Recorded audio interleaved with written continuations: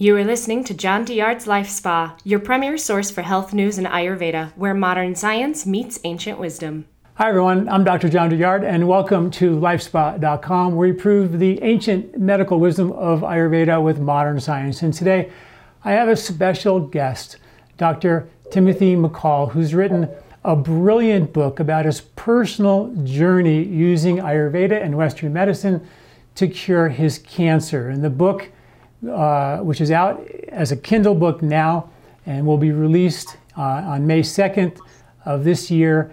The book is called Saving My Neck, A Doctor's East-West Journey Through Cancer.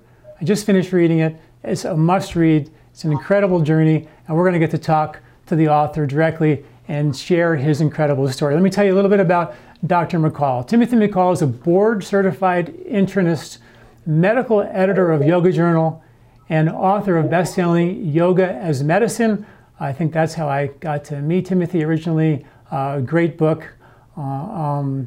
His first book, Examining Your Doctor, A Patient's Guide to Avoiding Harmful Medical Care. He's always been on the cutting edge of medicine for many, many years.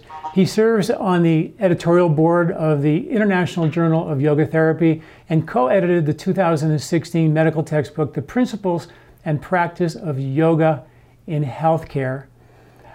His latest book, Saving My Neck, A Doctor's East-West Journey Through Cancer. We're going to talk about that today. Timothy is the founder and director of the Yoga as Medicine seminars and teaching trainings. He lives in Burlington, Vermont. What a beautiful place to live, and lectures and teachers around the world. Timothy, so great to have you here. Thank you so much. What an incredible journey. Everyone, this is an exciting read, and I encourage you all to pick up this book because, particularly if you're interested in Ayurveda and Western medicine and the combination of the two. I was fortunate enough when I came back from India in 1986 to co-direct Deepak Chopra's center in Massachusetts, which was really a cancer center. We had like 6 Ayurvedic centers around the country at that time, and all our really terminally ill cancer patients came to us there. So I had my first 8 years of Ayurvedic practice were kind of balancing and juggling Western medicine and Ayurvedic medicine, and I think what Timothy did here to cure himself of his cancer was sort of kind of mimics and echoes what I experienced in my practice years ago, was that there isn't, Western medicine isn't bad and it can save your life, but it isn't complete per se. And what Timothy did was he checked every single box out there of alternative Ayurvedic practice to cure this. I mean, he left no stone unturned. And I was just so fascinated by reading what you did and how many things you did and how many stones you uncovered to get this job done. And congratulations, so great to see you here in the flesh.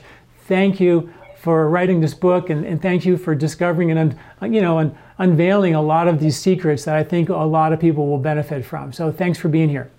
Thank you so much. It's my great pleasure. I've been a big fan of your work for a long time.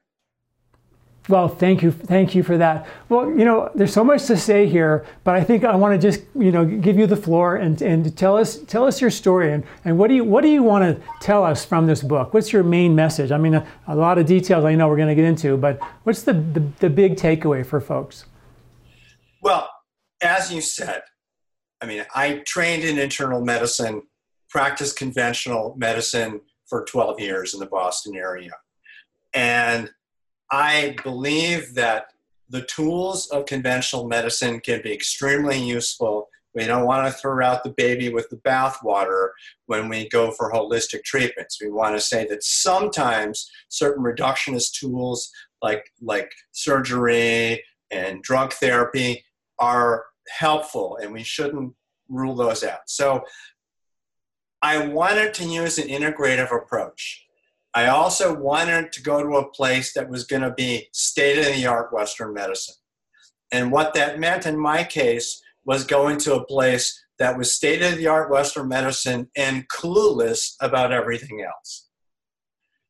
So anything else I wanted to do, yoga, Ayurveda, body work, herbal treatment, dietary stuff, psychological and spiritual work, all those aspects that go into the best holistic care. I had to figure that stuff out for myself and bring it to the care I got with physicians who were excellent and at best agnostic to what I was doing. And sometimes less than that. Yeah, right. Yeah. So, and the thing was, it was a journey of discovery for me. I had to figure it out as I went along. And while I love to have good scientific data that can back up my decisions, the reality is when you've got cancer, you've got to make decisions now. And you don't have time to wait for all the data to go in. So I looked for what data was available. In some cases, as with fasting, almost all that data came from animals. But that was good enough to convince me I ought to do it. So, for example, I fasted for a 72-hour period around each chemotherapy infusion, which allowed me on the most, what they call emetogenic in medicine, which we could say pukogenic might be a less nice way of saying that. The worst chemotherapy drug known for that, I had zero nausea and vomiting, during my whole treatment. And, so a number of the things I really worked, but I had to try some things, see what worked, see what didn't work, adapt. New side effects to the treatments came. How am I going to address that? And, when I went through it, I was just trying to get through it and survive. And I didn't have any notion that I was going to write a book. But when I got to the end, I felt, oh my God, I learned so much on this journey. I have to write about it. Yeah. And I thought for people to see how a truly holistically minded physician would look at the decisions he had to make and figure out what to do, like that process kind of opening up my thinking process along the way, what data I just discovered and how that influenced me, I thought that would be interesting to readers. And so that's what I did. You had a lot of hurdles that I didn't realize or know. I mean, you were diagnosed with Lyme disease 3 times, ankylosing spondylitis, trauma as a young child, falling out of a window, I think it was, a traumatic birth, sort of a crazy dad, which I like to talk about, maybe not right now, but I want to get into that, kind of the emotional unraveling and pulling those emotional strings, those old protective patterns of behavior you had as a kid. I think that's all really, really important. But I was really struck by how did you write a book, many books about yoga, having ankylosing spondylitis? I mean, that was just, in addition to your whole story, I was like, because that means that they call it bamboo spine, if you don't know. It means your spine starts to stiffen up. And here, Timothy's written books. He's one of the leaders in the yoga community. And I just want you to just, if you wouldn't mind, just how, that's just such a crazy dichotomy, Well, and my ankylosing, which of course means fusion of joints, right. My ankylosing actually turned out to not be the autoimmune condition ankylosing spondylitis. But when I fell out of that second-story window while I was 11 years old, I was diagnosed as having a wrist that was fractured in 6 places, which was casted. I'm pretty sure in retrospect that I had multiple spinal fractures that the doctors missed. And that in order to protect me, the body fused them together to kind of protect the spinal cord.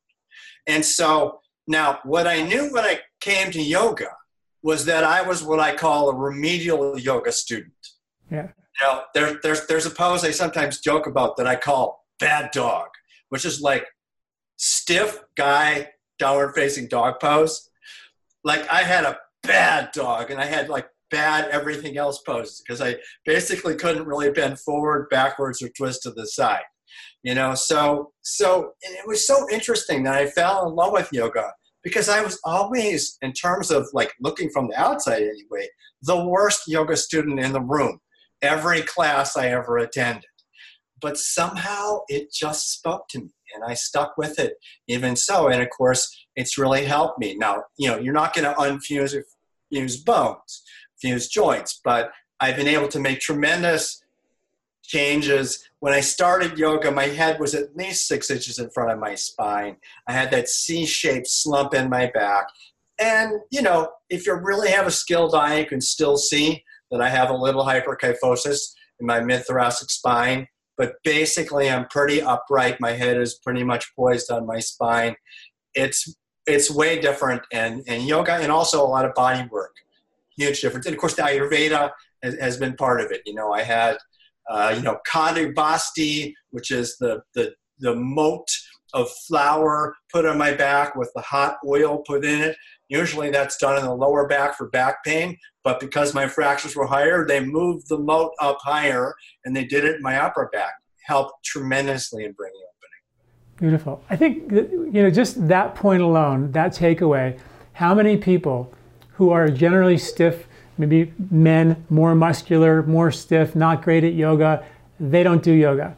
I think I was at a Estes Park Yoga Conference one year, and I think I body typed 100 people in the room. And there were like 98 Vata Pitta body types, really thin, flexible types, and there were 2 Kapha types in the room who were stiff, right? So we do the things that we're generally good at.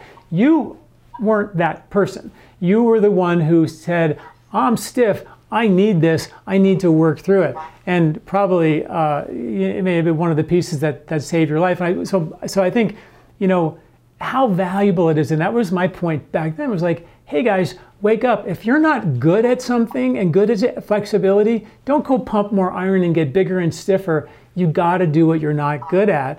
And the people who are super flexible, they overuse and they create, ligament laxity and problems there as well.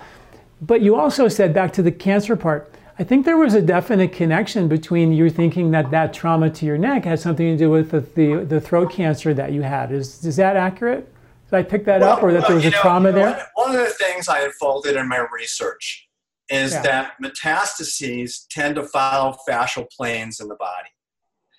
And of course, in yoga and in certain body works like the myofascial release, MFR, that I did, a focus on the fascia is huge. And a focus on fascia is also huge in the way I teach yoga. So my metastases in my neck, so I had a primary tonsil cancer that metastasized to the opposite side of the neck. That almost never happens. My doctors had no clue why that happened. But I knew from practicing yoga that the prana doesn't flow through the right side of my neck and the right side of my chest. I could feel it. And so I felt like, even though my doctors didn't know, I felt like I had a pretty good idea why the metastases went there, because that's where the fascia was disrupted. And I decided, by the way, not to mention this to my physicians, because I figured they wouldn't know what the heck to make of what I was even saying. Right.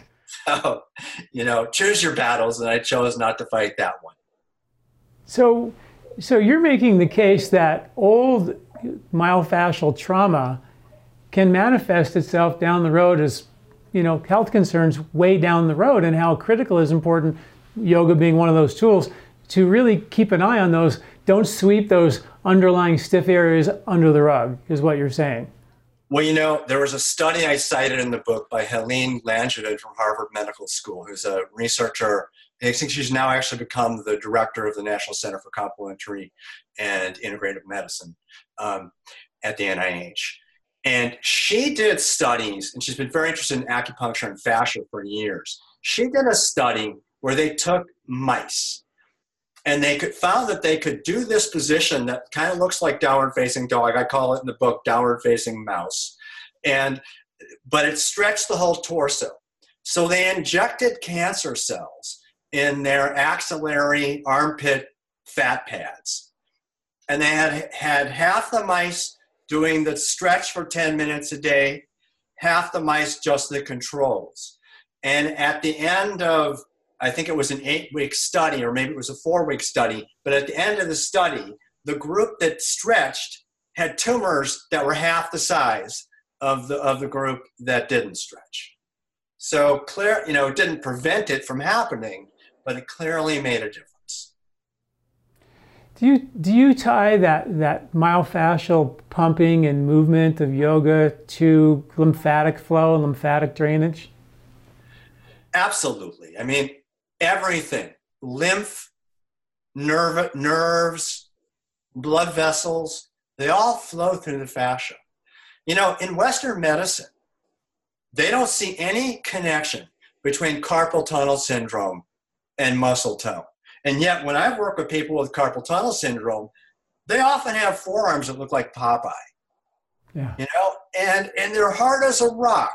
And they say, oh, it's repetitive stress. No, it's actually sustained stress. They're tight 24/7, basically. And part of the treatment is to break that up. High blood pressure, the blood vessels, the arteries, are passing through these fascial planes. And they're maybe potentially getting constricted all along the route, which is going to then tend to increase the blood pressure. And so this idea that doing things systemically through the body to release holding, to let go of adhesions in the fascia, whatever methods you use to get there. And by the way, there was a definite synergy between the Ayurvedic massage I did in India and the myofascial release. Now, I go to Kerala, and they do Ayurveda there that's more based on Kalari Payattu, the indigenous martial art. And so it's not like the soothing Abhyanga that you get at a lot of places. They kind of kick your butt on the table. They're trying to open up, adhesions. They're working on fascia. They don't think of it that way, but they're totally working on fascia. Yeah, wow. So, you got diagnosed with cancer. You did chemo and radiation here. Then you went to India first to do Panchakarma to prepare yourself for that, right? And then you came back and did the chemo and radiation. How do you think the Panchakarma, and then you did fasting before your treatments, and you did like a whole bunch of other stuff we're going to talk about. But where would you begin and say, okay, you got diagnosed with cancer. This is what I did. This is the procedure or the plan that I would take. I mean, obviously, you want to. This is the whole point of the book, is the people to get a map of how to navigate this, or at least another tool in their toolbox. Well, one of the things I talked about in the book is something I learned in medical school, which is that cancer is potentially life-threatening, but generally it's not an emergency. And many patients have the attitude, I want that thing out of me as soon as possible. I'm not going to take any time to do research. I'm not going to take time, just, schedule the surgery for Monday. Let's just get it out of me. I knew, and yes, there's sometimes when a tumor is blocking the breathing tube or pushing on a vital structure, you do need to get it out ASAP. But generally, you have the luxury of a little time. Now, as it turned out, I had decided I wanted to get to a state-of-the-art cancer facility, which was out of the state I was living in. My health insurance didn't allow that. So I switched health insurance in late November after I got diagnosed to another state. It wasn't going to start till January 1st. So I suddenly found myself with a month I hadn't planned on. And I basically, a day and a half's notice, I booked a plane ticket to India, went there, and 2 days later, I'm on the table and getting the treatments. So I figured, what the heck? Let's get myself as balanced and rested and centered as I can. So I went and got these beautiful treatments, and I took a kind of retreat where I basically just did a lot of yoga and meditation and chanting, all the stuff I like to do. And I read like a ridiculous amount of material. Everything from crazy alternative, cancer doesn't kill you, chemotherapy kills you books, to which, sometimes it is true, but sometimes actually cancer really does kill you, or can. And to, Vincent DeVita, the former director of the National Cancer Institute, who's a hardcore, throw every big Western gun at everything. So I read all the extremes, and I tried to just go in with loaded for bear, as much information as I could, so I could make good decisions when the time came. You chose not to do surgery. Yes. Why? Well, they wanted to, in addition to the robotic surgery to remove the tonsil, which I might have agreed to, they wanted to do what I started calling a bilateral modified radical neckectomy, They wanted to slice both sides of my neck from top to bottom open and remove all the lymph nodes on both sides of my neck. And they have no data that improves survival, okay? Now, the surgeon, of course, was gung-ho, and he wanted me to do it. And in fact, I had a second opinion, and another surgeon also wanted to do it, although he wanted to do a different surgery. But they both agreed that I should have surgery. But looking at the data, I didn't feel it was going to add. I felt there was, for example, the risk of getting lymphedema in the head and neck, I felt was high after that kind of surgery. In fact, I just got an email from a physical therapist who specializes in lymphedema. And she said to me in that email that 100% of patients treated for head and neck cancer wind up with lymphedema. Now, that's much higher than the rate for breast cancer. And it must be 99% because I didn't get any. And I think it's all the stuff I did that may have prevented that. Yeah, but that's because you didn't get the surgery. You're talking about that. It was 100% after surgery they got the edema, right? He didn't specify any treatment, Oh, wow. And surgery is sometimes offered, but many people, the standard treatment these days is actually chemoradiation, which is chemotherapy simultaneous with radiation therapy, which is what I ended up going for. And, I just felt it was overkill. And, the point of my first book, Examining Your Doctor, is that in a way in Western medicine now, when in doubt, or rather, first do no harm, has been transformed into when in doubt, do something. Yeah. And so I just felt like, I'm going to hold you guys to a higher standard of evidence. They like to criticize that a lot of holistic remedies don't have evidence. But what unknown to most patients is that most surgeries do not have randomized controlled trials backing up their efficacy. Okay, surgery has been allowed to bypass the requirements of evidence-based medicine. So, for example, most lower back surgery, no randomized controlled studies showing those surgeries are more effective than things like yoga therapy. And speaking of yoga therapy, there are now more than a dozen randomized controlled trials that show that yoga is an effective treatment for chronic low back pain, and 0 for most back surgeries. That's the science. Wow. Incredible. So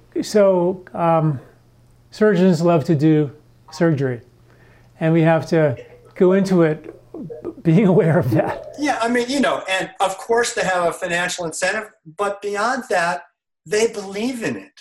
In fact, there was an old study years ago that the wives of gynecologists had the highest rate of hysterectomies of any patient group. And it's not because of money. It's because they believe in it.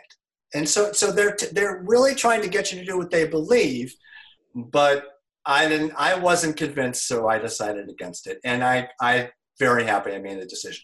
Here's the thing. The local control of the kind of cancer I had, which is an HPV-related oral cancer, is very good with radiation therapy. Okay. What's going to kill you is distant metastases. Okay? And surgery doesn't do anything for distant metastases. If you have hidden micrometastases, that's really the thing you need to wonder. The only thing they do that might touch that is chemotherapy. But chemotherapy in head and neck cancer is not used to be curative. It's used to supplement radiation therapy, which is viewed as the primary modality. They get slightly better numbers, about 10% higher response rate when they add chemotherapy to the radiation. So we know that the chemo and the radiation did so much for you in terms of, taking care of the cancer and hopefully, and do you feel like the Ayurvedic part was the part that is preventing the metastasis and making the whole journey more effective with less side effects? Is that accurate? I definitely think it has definitely helped with side effects. And I suspect it probably, by having me balanced, has improved my likelihood for long-term health. I'll tell you this. due to my childhood trauma and other things that happened in my life, I have had a vata derangement that I believe started in utero. Okay, my mother had a very traumatic pregnancy with me. I wound up, scared and in an incubator for the first month of my life. Went home to a less than ideal home situation, and I think had they been used at that time, I would have been placed on drugs for ADHD as a kid. Okay. With all, and then no matter what I did, all the many years of Ayurvedic treatment, all the stuff I've done, all the hundreds, if not thousands of home massages I've done with oil over the years, my vata has still been in balance consistently. And about 9 months after I finished my cancer treatment, 2 weeks after I arrived for my last trip to Kerala, India, my vata came balanced on pulse for the first time in my life. And it's now more than 1 year later, and it stayed balanced the whole time. No subdosha spikes, nothing. Smooth and balanced for 1 year straight. And I think all the stuff I did, which very much included Ayurveda, has been a big part of that. And of course, the thing with holistic remedies, like what I did 20 things. How do I know which ones helped me? I mean, I kept my feeling, and I definitely feel like Ayurveda was, but can I isolate it from the other things I do? Absolutely not. The other thing I did was I gave up all added sugars. And I actually think that has made a huge difference. I'm not doing ketogenic diet, but what I'm doing is quarterly fasting. And just for a few days of water fasting, followed by about 3 days of ketogenic diet, keep myself in ketosis for a week, 4 times a year. That's kind of my long-term plan to, I'm sure you've been talking to your people about autophagy and the kind of way you can reboot the immune system when you do this fasting. And as primarily a vegetarian, I looked at ketogenic diet and I thought, there's no way I can do this long-term. And I didn't want to. And I felt like there's so much prana in vegetables and healthy whole grains that I wasn't willing to give that up. And so this was kind of my compromise. My gut feeling is that the fasting is actually more important than the ketosis, that the ketosis is a marker of the many things that are happening when you fast. And it's not just about ketosis. Yeah, well, you get autophagy, you get stem cell activation, which is all of that comes from, giving your body a break from having to digest. All the energy goes elsewhere. You called yourself a Geegan for a while, and then you also ended up being sort of a vegan keto. And I'm actually interviewing David Perlmutter again for the second time tomorrow, and I'm going to talk about, the issues with ketogenesis and all that. Right, but the point is that I really feel like, when you really look at the science, eating a higher plant-based diet that's high in fat, right. while intermitting, and then also having a seasonal approach to that, and also having periods of famine, that seems to be where you ended up. Is that accurate? That is absolutely where I ended up. I occasionally eat fish. But I'm primarily a vegetarian. But I now am back to, so I eat a ton of ghee, and when I was in India and first really learning about the metabolic theory of cancer and ketogenic diets and stuff, there's no way to be in India staying in a vegetarian household and eat low carb. It cannot be done. So what I ended up doing was having a handful of walnuts or almonds every morning before I went down, and then just dolloping ghee onto every meal they served me. So I figured at least we're going to slow the absorption of sugar, keep the insulin spike down a bit.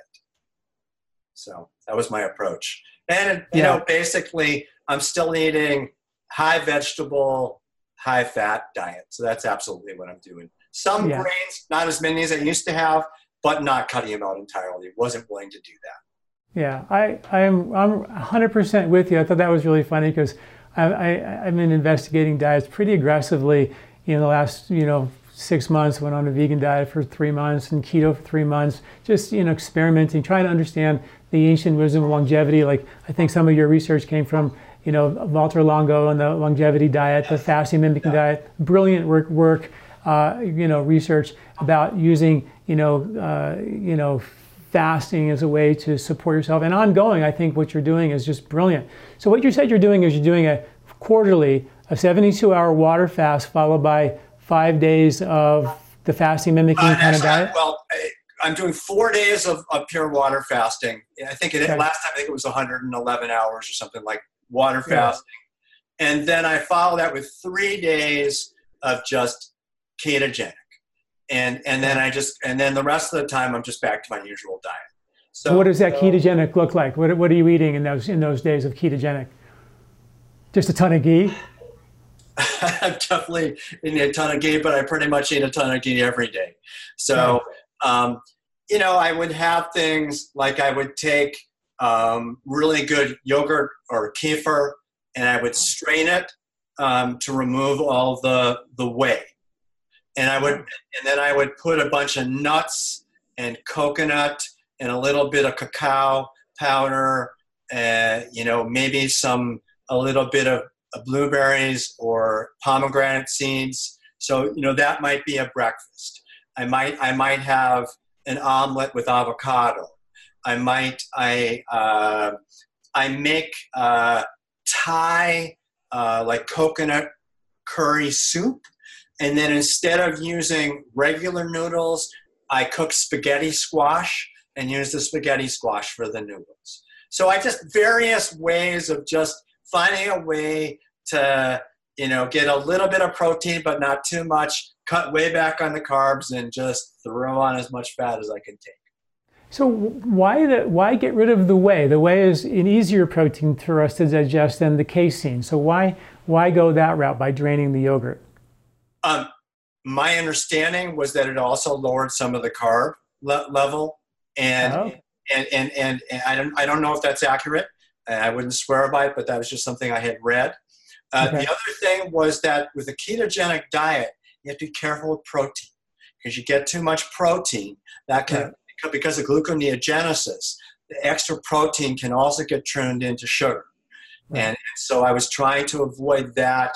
And, some of the things I was eating, like eggs and nuts and things, have some protein. And I was just trying to keep the total down. Yeah, it's insulinogenic, and you want to inhibit mTOR as much as you possibly can. So too much protein can act just like sugar in the body. And if you're looking to keep sugar down, because cancer cells love sugar, right? Then you want to definitely limit the amount of protein. And we should all be limiting the amount of protein, which I love when you look at the longevity diets, people who live to be the longest on the planet, the Ayurvedic diets. It's a 90 to 95% plant-based diet with 5 to 10% animal protein. And, vegan diets, as wonderful as they are, the only diet we know that literally can cure heart disease, you couldn't eat a vegan diet without having some sort of supplementation to be healthy. You need your B12, you need your omega-3s, and that 5 to 10% animal protein, whether it be cultured dairy in Ayurveda or fish and pesca, like the most of the centenarians do fish, like you're doing. I do a little bit of fish to get that. Not much, a couple of servings a week is all you need to make that happen, but the rest of that should be mostly plant-based. And I feel like, that we ended up pretty much in the same place in that regard, I think. Right. Okay, one of the things you talked about, which I love, was nose breathing. Yes. And using chanting and the Brahmari pranayam and the vibration that you use. Talk to us about that discovery. Well, before I did yoga, I was a mouth breather. I have a deviated septum from an injury as a kid, a different injury. I got a few of them. I had, when I started yoga, fairly prominent hay fever, and so congestion in my nasal passages. So it was tough for me to breathe through my nose, particularly tough at night, I think. So I was a mouth breather. And, when I started practicing yoga, it started to get better because, of course, you breathe through your nose in yoga classes, and I learned that. And the other thing I discovered, now when I first started doing alternate nostril breathing, which is another super valuable technique I found along the way, I could barely bring air in through one of my nostrils because of the deviated septum. But, you know, in yoga, they teach that the prana follows the chitta, that the energy follows the mind. And so I started doing this practice of mental alternate nostril breathing, where I simply imagine the breath coming in the left nostril, going out the right, coming in the right, going out the left, and do that repeatedly. And the thing was that just by doing that, more breath started going through the blocked nostril. Now, precisely how that happened, I don't know. But all I can say is that slowly over time, I started to be able to bring more and more breath through that blocked nostril. They're still not even, but they're way closer to even. So that was crucial. And then what happened, I think, from practicing yoga was that just this habit that initially started on the yoga mat started taking over in my life. I estimate that my respiratory rate was probably 20 breaths a minute before I started yoga, which is considered the high end of normal in medicine. Considered abnormal in yoga. It's too high, right? After a couple of years of practicing yoga, I noticed that my baseline breath rate became about 6 nasal breaths per minute, which of course is calming to the nervous system. When the nervous system calms, the mind calms. So that was beginning to be my journey back from this very twitchy nervous system that I had for almost all my life to one that's much more grounded and centered now than it ever was before. Now, in terms of the vibration, again, this was just my theory, and maybe this had something to do with the lymphedema too. I felt like that vibration of all the tissues, and of course, by using different pitches and volumes and through just setting the intention, I could direct the vibrations, the sound waves, to different areas of my nasopharynx. Low-pitched sounds tended to go more in the neck. Higher-pitched sounds more in the nasal passages. So I could move the vibration around, cause vibration, which I think probably helped with lymphatic flow, probably helped, who knows, maybe helping immune systems find those lingering cancer cells. We'll never know. But, and of course, I'm also chanting mantras like the Gayatri Mantra and the Mahamrityunjaya Mantra, the Victory Over Death Mantra, that are said in the Vedas to be profoundly healing mantras. And so I'm doing these mantras that are themselves said to have healing properties, and I'm using the literal sound vibrations these mantras cause. And the Brahmari has always been my favorite pranayama. I just love it. Make the sound of buzzing bees. And I actually do Brahmari before I chant because I find that the Brahmari wakes up my sensitivity to the subtle vibratory effects of chanting, and it feels like the practice of chanting is deeper after Brahmari. So, yeah. And Brahmari pranayama is a humming pranayama for those of you who don't know. And I've been, obviously, my first book, Body, Mind, Sport, was about nose breathing research. We compared nose breathing to mouth breathing. And recently I've been doing a little more research, and I found that when you hum, there's science that shows that it increases the production of nitric oxide by 10-fold. Now, we also have science to show that nitric oxide, which was Nobel Prize winning molecule, I think in 1998 in chemistry, the panacea molecule, it's produced in your nasal sinuses, not in your mouth. So when you mouth breathe, you don't get any. When you nose breathe, you get a ton. And when you breathe through your nose, all that nitric oxide gets pulled right down into the lower lobes of your lungs, exchanges through your alveoli into your blood, and the hallmark of nitric oxide benefit is to repair the endothelium of your arterial wall and your arterial lining, or the sensitive tissues, the sensitive skin of your body. It's anti-inflammatory, and it was just quite phenomenal. So then I was like, oh my God, here's a study that shows that Bhramari, pranayama or humming or chanting increases the production of that nitric oxide 10 times. Because nasal breathing is enough, is plenty, because we do that 26,000 times a day if you do it through your mouth, nose. But man, what you stumbled upon, I was like, oh wow, that is so cool. Because look at the research that backs up what you found, and the mindfulness that you did it with, I think is maybe uncharted research territory, but very profound. Yeah. I absolutely agree. I think probably what's happening is that Bhramari is opening up the ostia, the little openings to the sinuses, and then liberating the nitric oxide that's sitting there, and then bringing it into the general circulation, as you're suggesting. Right. So. And when you talked about some of the side effects of this whole thing in your tonsils was, sort of dry mouth syndrome, I couldn't help but thinking about more research that I recently wrote about, which is, taping your mouth closed at night, forcing you to breathe through your nose and bring that nitric oxide in, and also making sure that you don't change as being a night mouth breather, change the bacterial, environment of your mouth, which happens when you sleep. And every sleep apnea device, snoring device is designed to make you close your mouth and breathe through your nose.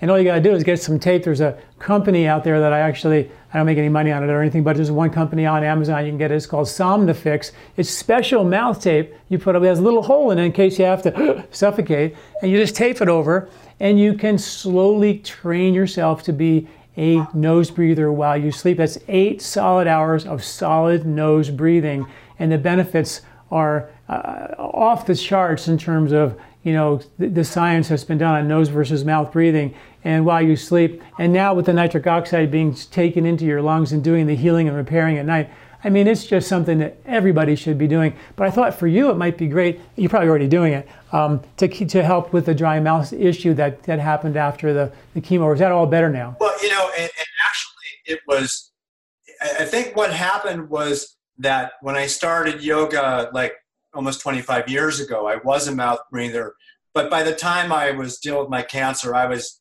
full-time nasal breather, including at night.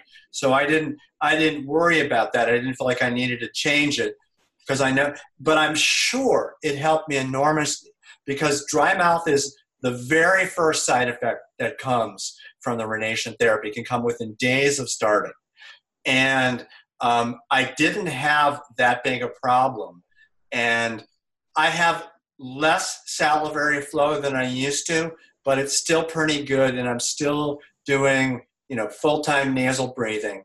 By the way, inhaling and exhaling through the nose, because when you exhale through the nose, the nasal mucosa retains some of the liquid. So it humidifies the air coming in, and it dehumidifies the air going out, keeping everything moister.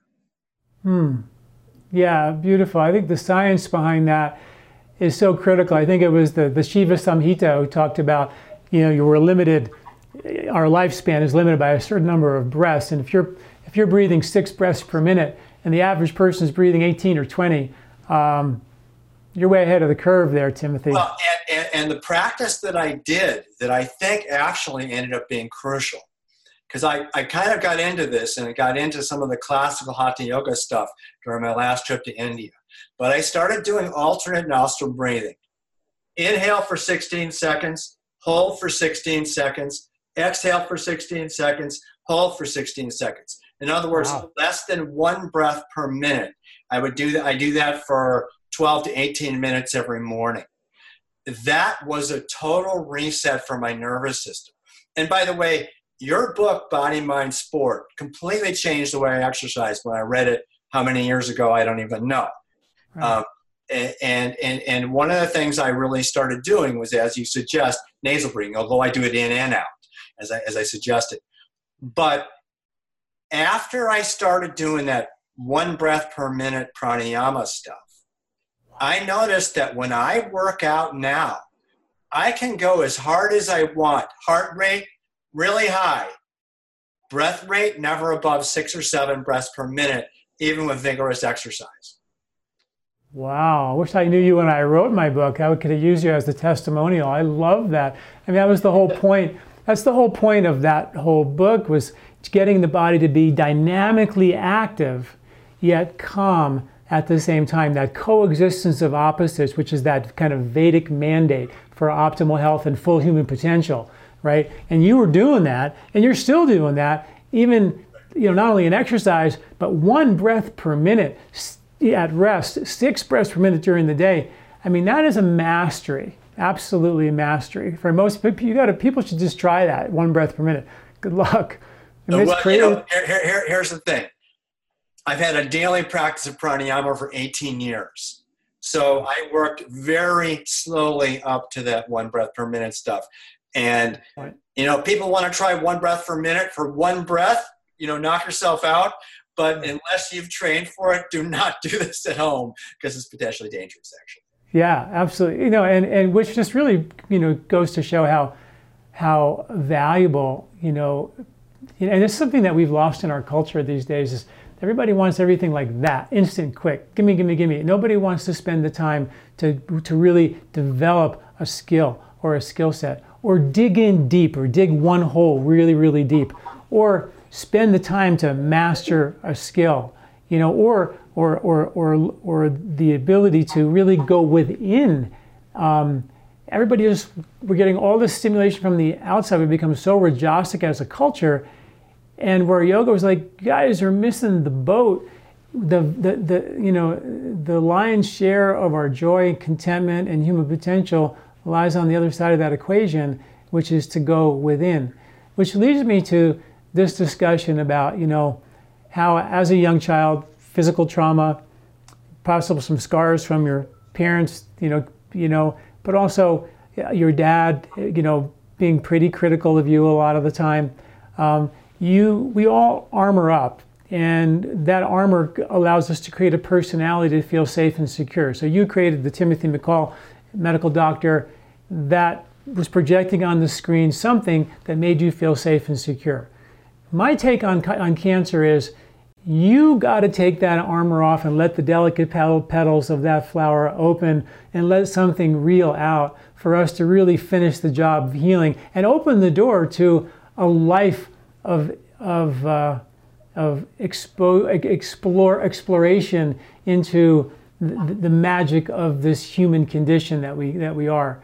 So I'd love to, if you don't mind sharing a little bit of that journey that because I know you must have done a lot of emotional work along the way here. Yes. Yeah, absolutely. Well, so I had, you talked about my father, and my father was kind of more flamboyantly a weirdo and brilliant, and had many qualities, but he was perhaps the most hypercritical person I've ever met in my life. I used the phrase in the book, from whom seldom was heard an encouraging word, but at some deeper level, my mother was actually quietly much more problematic than my father. She very emotionally blocked off, and I don't really think capable of empathy. I think she had a real tough time understanding the child in front of her and what that child needed. I just think that was very tough for her. So my emotional upbringing was pretty rough start. My mother almost died in childbirth. When I got home after the month in the incubator, we'd had zero chance to bond. She had escaped with her life through the ordeal. So I think it was hard for her too. So I think it was just a tough situation that I went home from. Plus, emotionally shut down Irish Catholic family where nobody ever talked about what's really going on emotionally here, unless it was anger. They're quite good about talking about what they're mad about. But all the other emotions, not really ever, they never went there. And, in a situation where there wasn't a lot of affection, where there wasn't a lot of encouragement, I think I learned early on to substitute getting attention, achieving something, saying something clever. These were the ways that I could get some kind of positive feedback. as a substitute for love and something deeper. And it was only, years into my yoga practice so we often talk about the physiological benefits of meditation. But one of the benefits that comes from a sustained practice is that slowly over time, stuff from your inside starts bubbling up. And I started to see stuff about myself, including stuff about myself I didn't like. And I realized that really I'd kind of been seeking attention and blocking real love because I don't think I even knew what it was for most of my life. And so I went through this process, particularly, starting about 10 years ago, when I really started to grok what having the parents I had and how I needed to adapt to get through that. How that left me with certain residuals and certain behaviors that no longer served me and I didn't want anymore. So I set about this process of trying to open up my heart, of trying to open it up, not just from love flowing out of me, but the part I don't think I realized until later, I was also blocking it coming into me from others. I was blocking it both ways. And so I started doing bhakti yoga practices. And, I had an interesting conversation with David Frawley about 10 years ago when I first started to really understand what probably was the residual of my childhood. Because at first I had to just understand it intellectually. And he said to me, even atheists can do bhakti yoga, the yoga of devotion.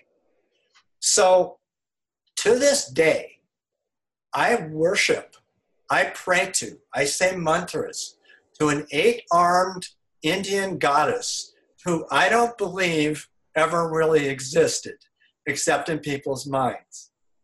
But I've done that, and it's been really effective. And as you said, slowly over time, it's really changed things. It's really helped me heal a lot of that emotional wounding and open up to that more beautiful life that you were alluding to.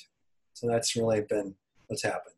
So in the Bhagavad Gita, they talk about, one of my favorite quotes is yoga style kuru kamani, where it means establish being and then perform action, where they were on the battlefield and Krishna and Arjuna were racing to fight their cousins, their family members, and Arjuna had a little moment of pause and said, hey, I played hopscotch with these guys. I don't want to go kill them. This is crazy.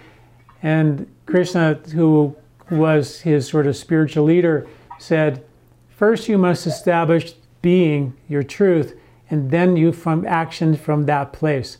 So in our world today, we have, everybody, and this is what we call in Ayurveda, Dhanurveda. Dhanurveda is the Veda of the bow, pulling back the bow, holding it perfectly still. When you shoot from that place of perfect silence, it's a transformational karmic action. But if you're moving this thing around, we have no idea where the arrow is going to go. Makes no change.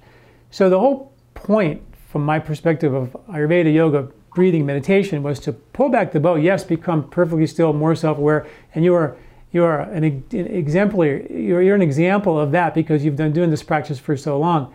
Having deep awareness of yourself and your non-self, the version of you had to create to protect yourself, all the armor.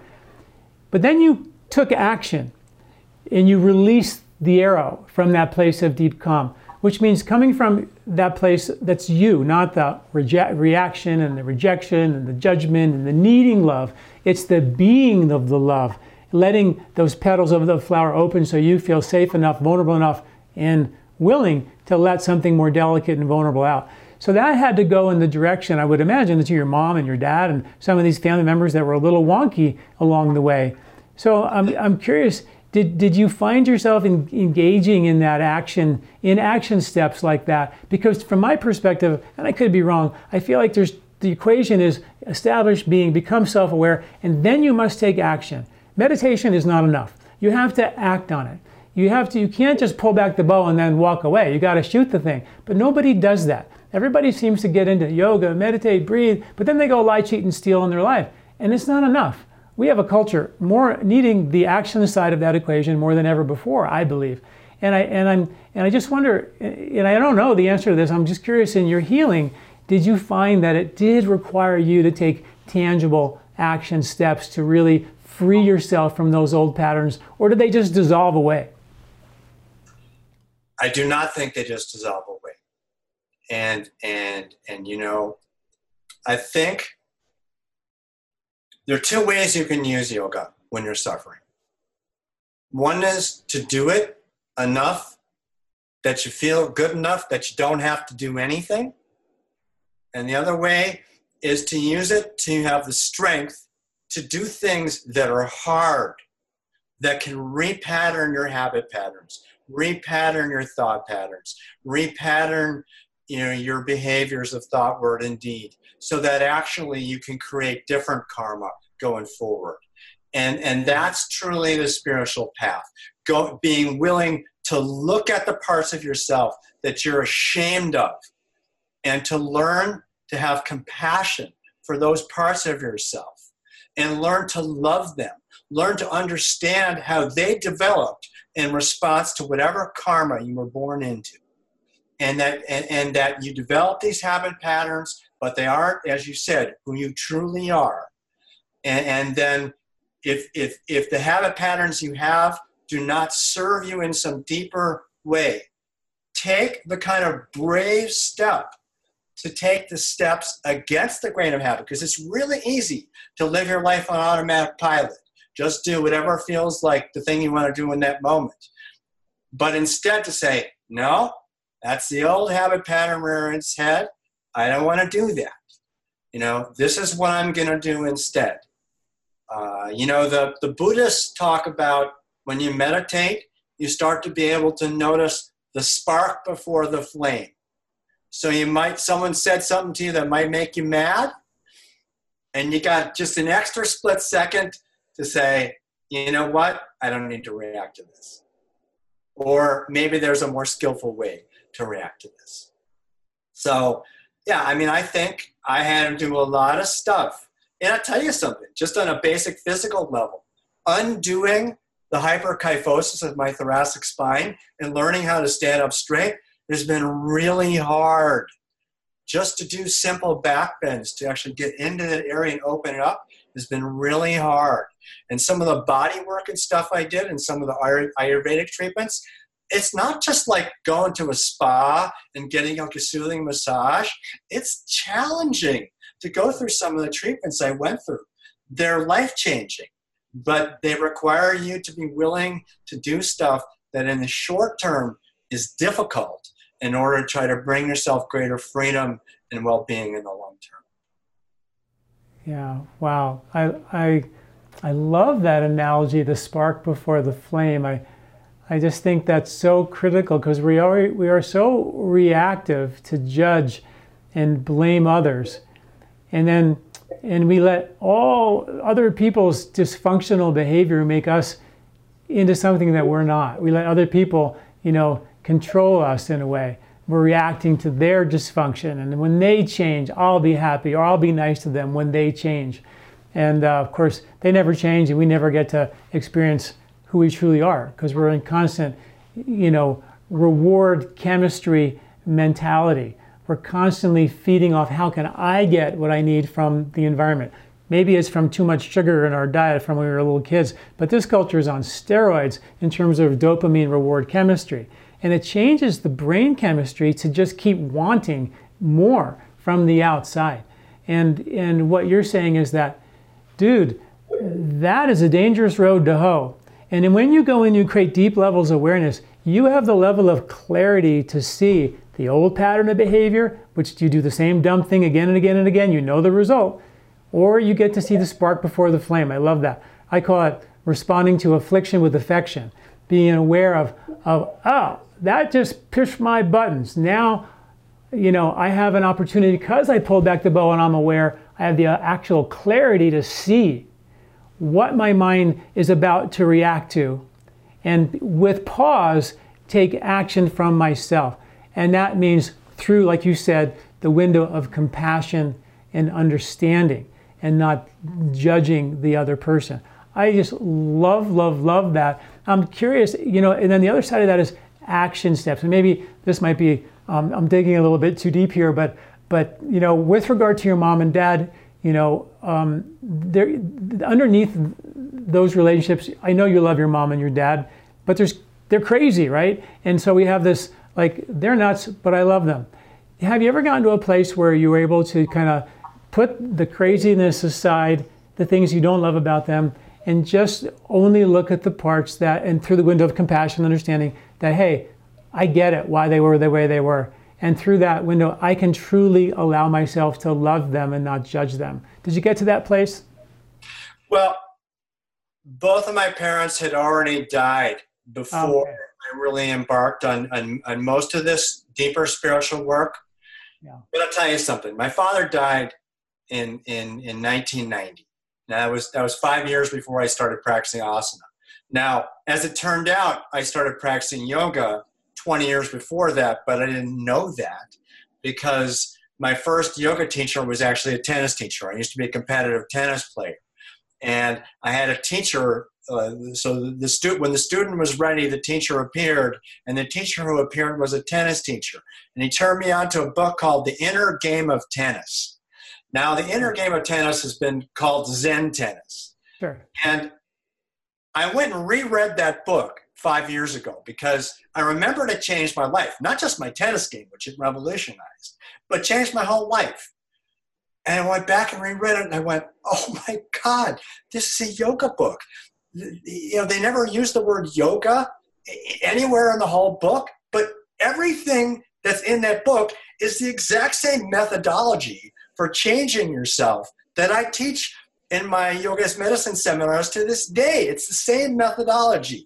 Identify the habit pattern, decide if it serves you or not. If it doesn't serve you, figure out a way to repattern a different pattern that does serve you, and then repeat that pattern again and again and again until it becomes so strong in your neural architecture that it starts to ease the other habit pattern to the side. So that's the methodology of the inner game of tennis. That's the methodology of yoga therapy. And I think that's the methodology of serious spiritual work. First, you got to see it. You got to own it. You don't have to admit it to anyone else, but you got to be aware. Right. And then, and you know what? In the moment you own it, you may not be willing to deal with it. Right. But owning it is still the first step. Right. And then it's planting the seed that may sprout into the point where you are able to take the first steps to starting to change that. To take the action. And then what you said also I love is that, like I can see, I didn't read that book. I should. I want to. I will. That, you see, you have a lousy serve, right?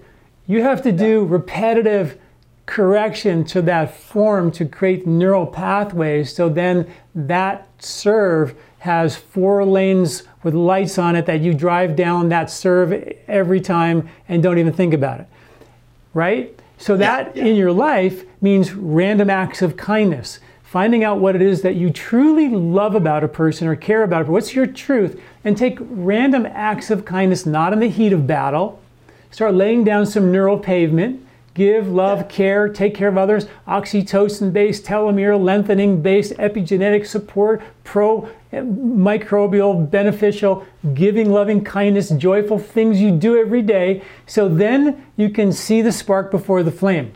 Then, only then, when you see the reaction, you can then say to yourself, oh, there's door number 1 and there's door number 2. I now see I have a choice. And then you can take action. Isn't that what you're saying?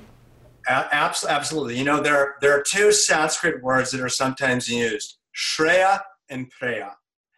And Preya is what feels good and what's comfortable. And Shreya is what's good for us. And at any moment, we have these choices. Here's the thing that's comfortable and familiar and maybe not so good for me, like let's go back and check Facebook one more time before I go to bed. Not good for us, but we kind of like it on some level, versus the thing that's actually good for us, which is to turn off all the screens for a couple of hours before we go to bed. And so every day we have, that's just a little example of the kind of choice that we face again and again in our life. And so much of the spiritual path is willing to defer gratification and do something, because you know what? Getting up and doing yoga is a little bit of a pain in the butt every day, okay? And you got to be willing to do undergo that little bit of discomfort to get this like greater benefit in your life for the long term. But right now, you got to pay me first, and then you get the benefit, we hope, sometimes later. Yeah, I love this. This is the part of Vedic knowledge that I truly love, is that, I really believe what we're really here to do is, I was listening to an interview with Dean Ornish recently, and he said something really beautiful, I thought, which was that this joy and this bliss that we all seek, it isn't something you have to go get. It's inside all of us. All we're doing is just uncovering it because it's there. You don't have to go get that, but we do a really good job of armoring it up and protecting it. Once you realize you've armored it up, then the fun part, I call it the game of life, not the Mahabharata, great battle, people die, not like that. It's a game. We can play with this journey and slowly but surely but consistently take off that armor and let something beautiful out. And I must say that you have done that. You've really let something beautiful out, and I can't tell you enough how much I appreciate the journey and that you're willing to share it, and how important it is for you to continue to share it, because people need to hear this message, particularly this part.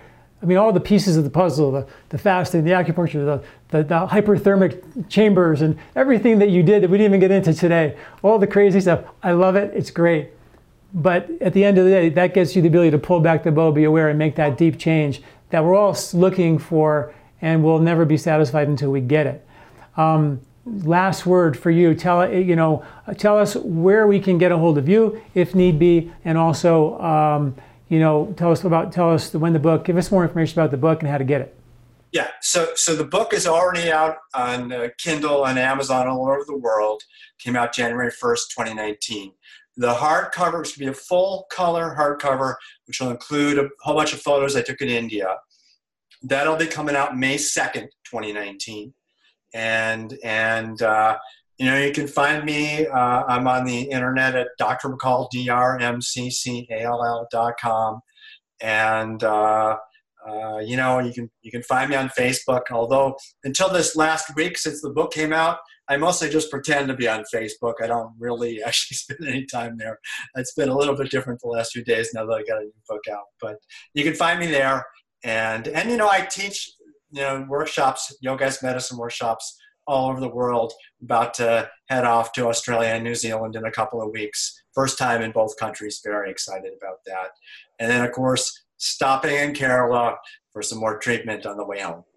So really excited about that. Well, congratulations on the book. Congratulations on your journey. Keep doing the work. Keep sharing the love. It's just a great. It's just. I'm so honored to have this conversation and hear this story, and I can't wait to give you a hug next time I see you. So, thank you. This was a real pleasure and such a nice conversation. Really, really value it. Thank you. Yeah, you're very welcome. Good luck to you. We'll talk soon. Great. Bye-bye.